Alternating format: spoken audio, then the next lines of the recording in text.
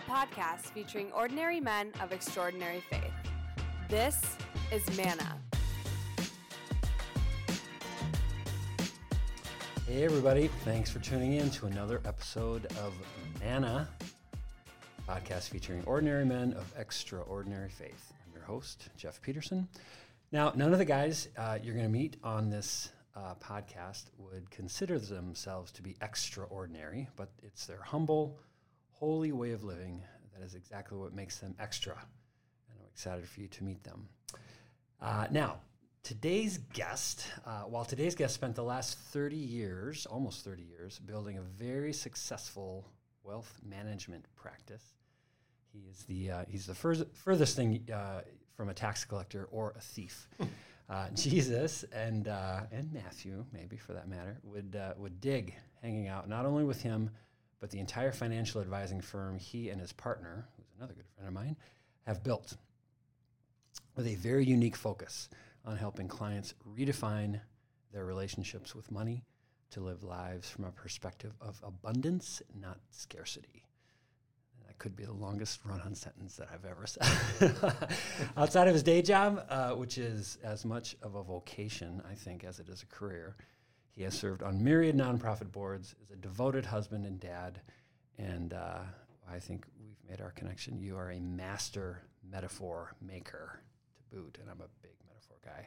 So welcome to today's Manna Man, Mr. Ted Contag. Hey, Ted. Hello. Thank you. Glad to be here. Thanks for very exciting. Thanks for being on Manna, and as folks who've tuned in and listened to Manna, you know that all the guys on the show, you're all incredible, humble but incredible men of faith, and so there's many things that have drawn me to you and that inspire me.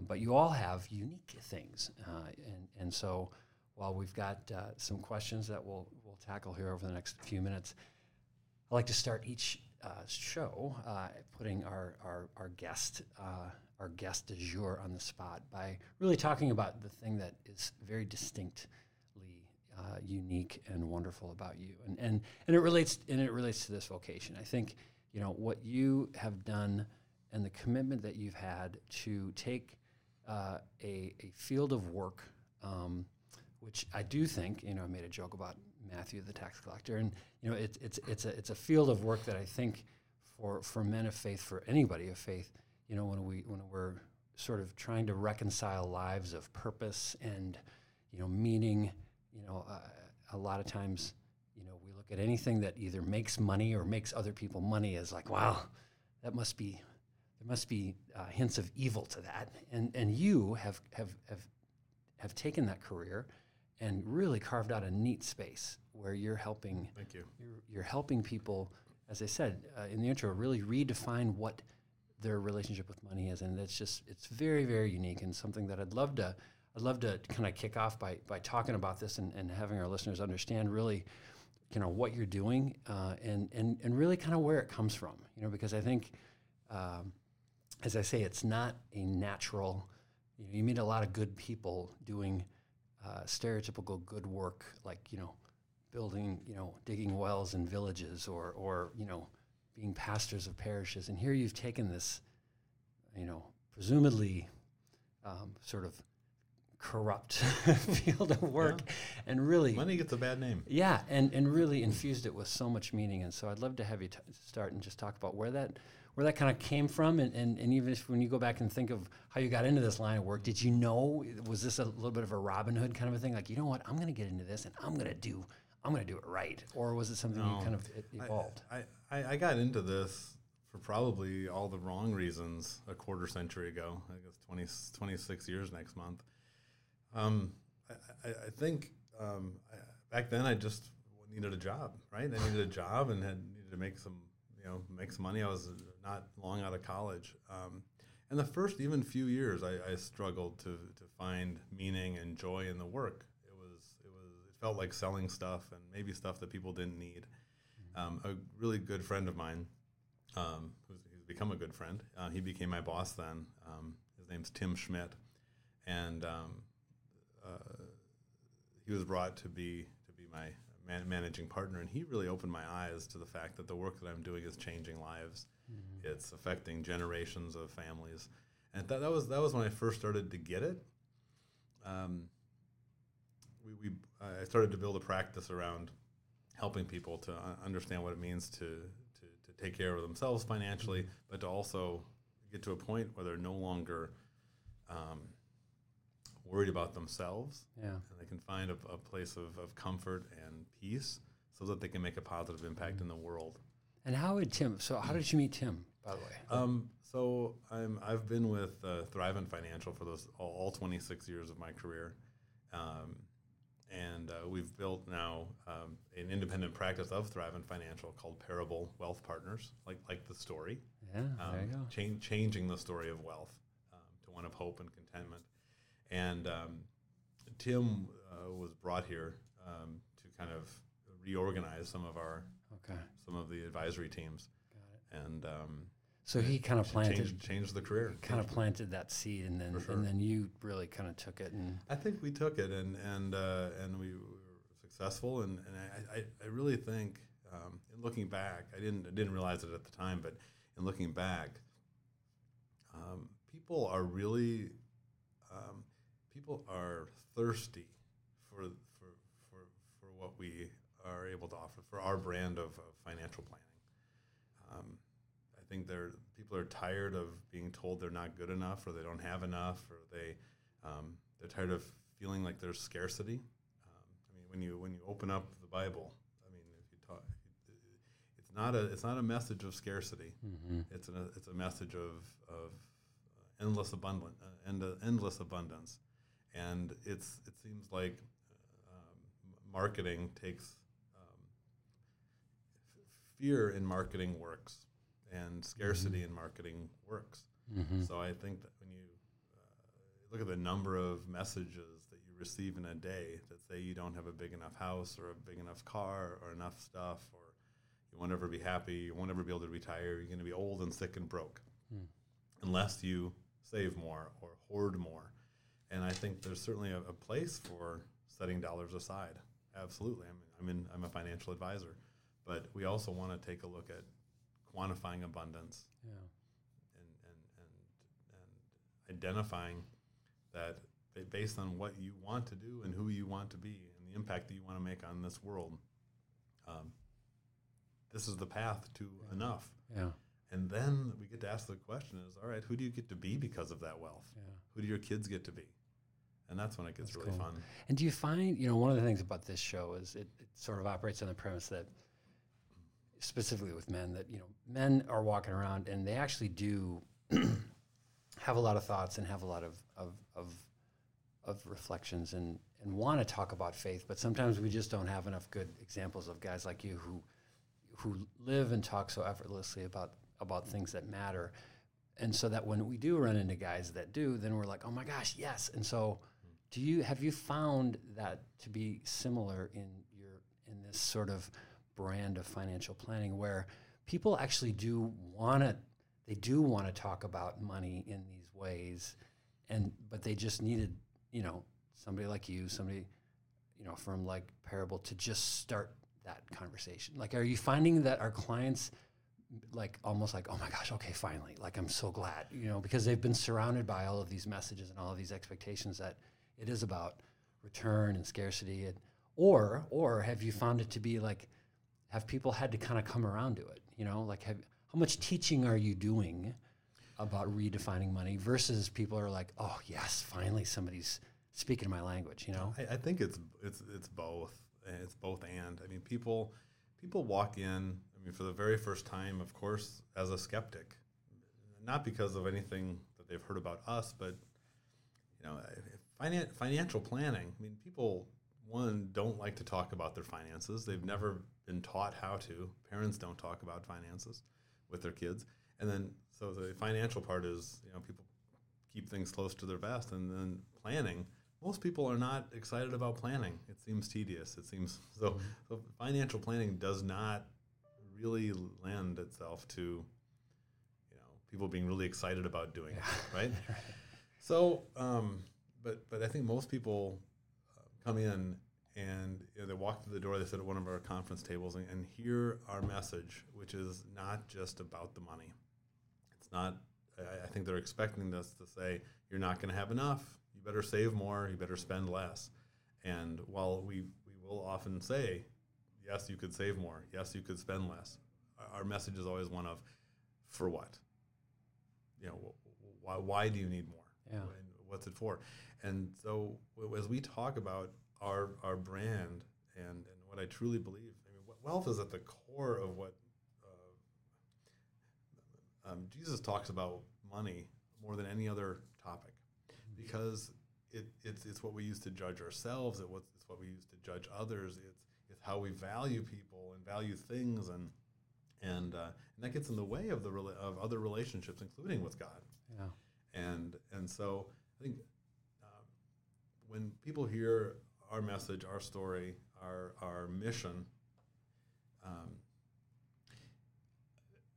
a couple reactions. Generally, it's one of, okay, where have you been all my life? I hear that. Or wow, I finally feel like I'm home. Or this finally feels right.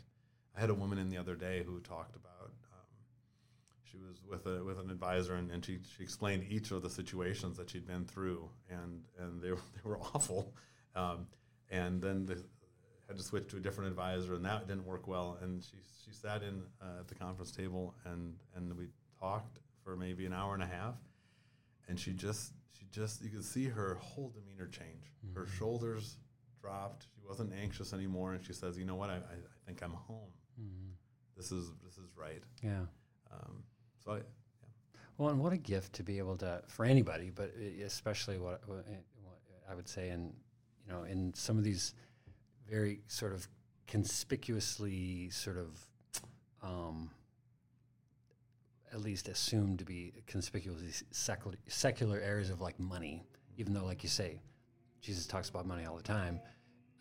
Jesus wants us to be happy, wants us to be, live lives of abundance. It just has to feel so great to be able to marry up this deep sense of purpose that you have and meaning to an area that is so, it's every day. I mean, even if people don't want to talk about it every day, we are surrounded by our finances and what we're doing and the legacy we're leaving for our kids, or the bills that we're paying on Sunday. And so to be able to be working with so much purpose in an area that is just, it's unavoidable, has got to just feel so great. Where does that, like growing up, where have you always operated with a sense of, kind of wanting to find kind of meaning in everything, or is this something that, was it animated after you kind of got, like you said, you got out of college just like all of us, and just, especially back when we both graduated, we just wanted a job because the economy stunk. It was horrible. It was horrible. Yeah. And but thinking back to how you grew up, I mean, was there a sense of making sure that you were using the gifts that you had for good, or at least looking for opportunities to be, I don't know. I didn't grow up overly religious or faith-filled. I remember my going to church, and my parents would put some money into the plate. I remember, actually before we went to church, it was going into the envelope. I remember taking it out. I was probably 6 or 8 years old. Like, that's more than they need. What are they going to do with it? And so it wasn't that. I think my life, my spiritual life, I would probably blame my father in a good way for helping me see stuff. What did he do? He was a veterinarian. I grew up in New Ulm, Minnesota. Small town, youngest of 5 kids, but substantially younger than the others. So they were all in college by the time I was 6, and between 6 and 10, they all went to college. So I was kind of out of all the issues. I have youngest child issues. I have only child issues. But he really lived a life of service. That's where it wasn't like he didn't talk about his faith. He had enormous faith. Yeah. But he lived it out. He never said, "Ted, leave every situation better than you found it." but I knew that's what he meant. Yeah. And that's so we live. I try to live my life this way. I try to our practice. We try to leave every situation better than we found it, and from the smallest to the to the biggest situations. And I think that's probably how I've lived my life. Yeah. So as you go through other facets of this practice, now that you're talking about, you've created this, kind of not sub brand, but kind of your own sort of brand with Parable and trying to grow that. How much? Because I think your other guys have mentioned that similar sentiment of, they were raised and they had these great role models that just, whether or not they were saying, I'm acting like Jesus now, they by their actions, they were being surrounded by these examples of just kind of how to live. And so as you're going through your days here now at Parable, and you're talking to new clients and you're bringing in new employees, how intentional or overt is the Christian faith-filled influence of the perspective and of the practice, or is it that it is just this sort of like, well, this just makes more sense. You know what I mean? It's just who you are. It's who we are. It is not overt. Yeah. Our clients are I would guess many of them are Christian. I know that not all of them are. But I think the way we live, the way we run our practice, the decisions that we make, I think we try to really, we simply try to do what's right, and I think that aligns with what the biblical principles would demand. Of us.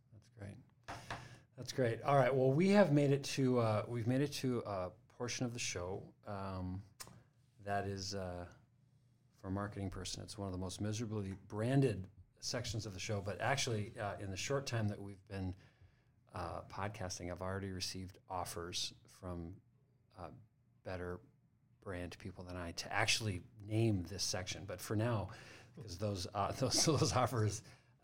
Nothing's come through yet. So we are to the very modestly titled fun segment portion. So we've got 3 questions, and as I've reiterated on every show, to make sure listeners understand, our guests, sometimes we go off script and ask questions about guys like Tim, and that we didn't plan on it. But these are questions that each Manna guest has had in advance. And so none of them can feign surprise, like, wow, that's a really interesting question. Give me some time to think about that, or anything like that. So if you don't have answers to them, and I see you've got some notes there, so this is going to be fabulous. All right, so fun segment question number 1. We should use some of the sound effects here for the fun segment. Wah, wah. All right, fun segment question number 1. If Jesus knocked on your door tomorrow and just wanted to hang out, what would you do with him? I did think long and hard about your question. And it was actually, it opened my mind. I've never thought about it that way, right? I've never said, Jesus knocks on my door and says, hey, we should go do something. What do you want to do? You know what? I would sit down at a restaurant and with him, maybe order some cauliflower. They're doing amazing things with cauliflower right now. Have you been to the restaurants? And when I was a kid, he'd marvel. I've always liked cauliflower. He'd marvel at that. But he would marvel at, I can't believe you've done that to cauliflower. So proud. So proud. And we'd pour a glass of wine and maybe some breadsticks, so we'd have bread to break, right? And I don't know. I'd probably just ask a lot of questions. Yeah. I'd ask him lots of questions. I might start with something like, do you literally sit at the right hand of God? I mean, literally? I don't know. I mean, I just think thered be lots of questions to ask. Yeah. I like the cauliflower. All right, fun segment question. Cauliflower is also very surprisingly nutritional. Like for the lack of color, it's white and so bland looking. Is it good? Is it good for you? Oh yeah, chock full of I can't remember now what it is, but we have a gluten-free daughter, and so we go through a lot of cauliflower. All right, fun segment question number 2. If you could go to church with any other guy, living or dead, and you can't say Jesus because we've already talked about him, and he's busy eating cauliflower, so he can't. He's tied up presently. So any other guy, living or dead, who would it be? My father passed away a year and a half ago, and he'd had a stroke 20 years prior. And so when you asked me that question, my first answer was my father, and I'd bring my kids with me because when he passed away, it was just surprising.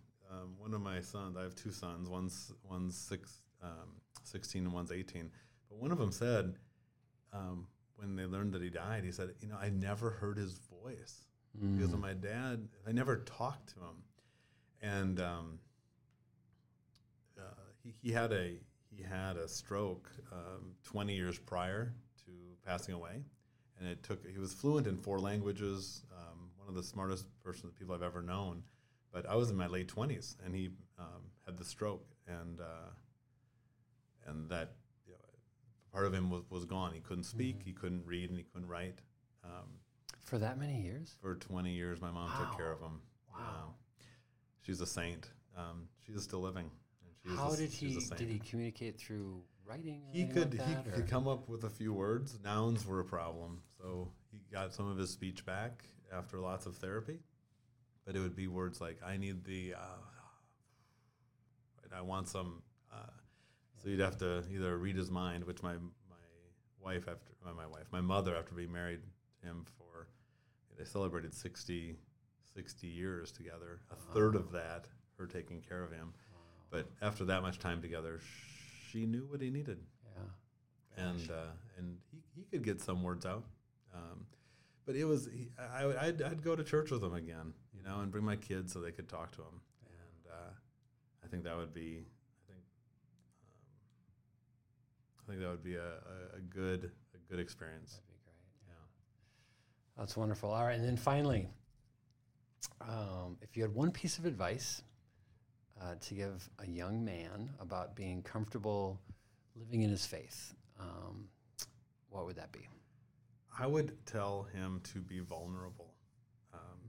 Open up your heart to love. I think I look at my 18-year-old, and like I was, and probably like you were. I was, I thought I knew everything at 18, and you don't need to show emotion. You don't have to show emotion. You just kind of, you know everything. Yeah. So, and I think some people never move beyond that. They just live their life with fewer emotions. And so I think my answer is to be vulnerable and to open up your heart to love, to be opening up to sharing emotions and crying. I had probably a 60-year-old guy come into the office a few weeks ago, and when he talked about his family life and his experience with love and with marriage, he was in tears, and it's just a rough and tumble guy that you wouldn't expect it from, but opening up to that level of emotion, I think it truly allows you to experience life, and if you don't share emotions, I don't think you can have relationships, and without relationships you can't have life. Yeah. And so it's that would be my advice. Wear your emotions on your sleeve. Yeah. Tell the truth. Be who God designed you to be. Remove worry. Remove scarcity. Find ways to live life abundantly, and enjoy life. When I say share your emotions, that's not just sad emotions; it's happy emotions. Yeah. Tell people how you feel. Yeah. And that creates deep and meaningful relationships. And then you get to live the life that you were designed to live and the life that God would want you to live. That's great. It's cool stuff. Ted Contag, thank you so much for being on the show. It was my pleasure.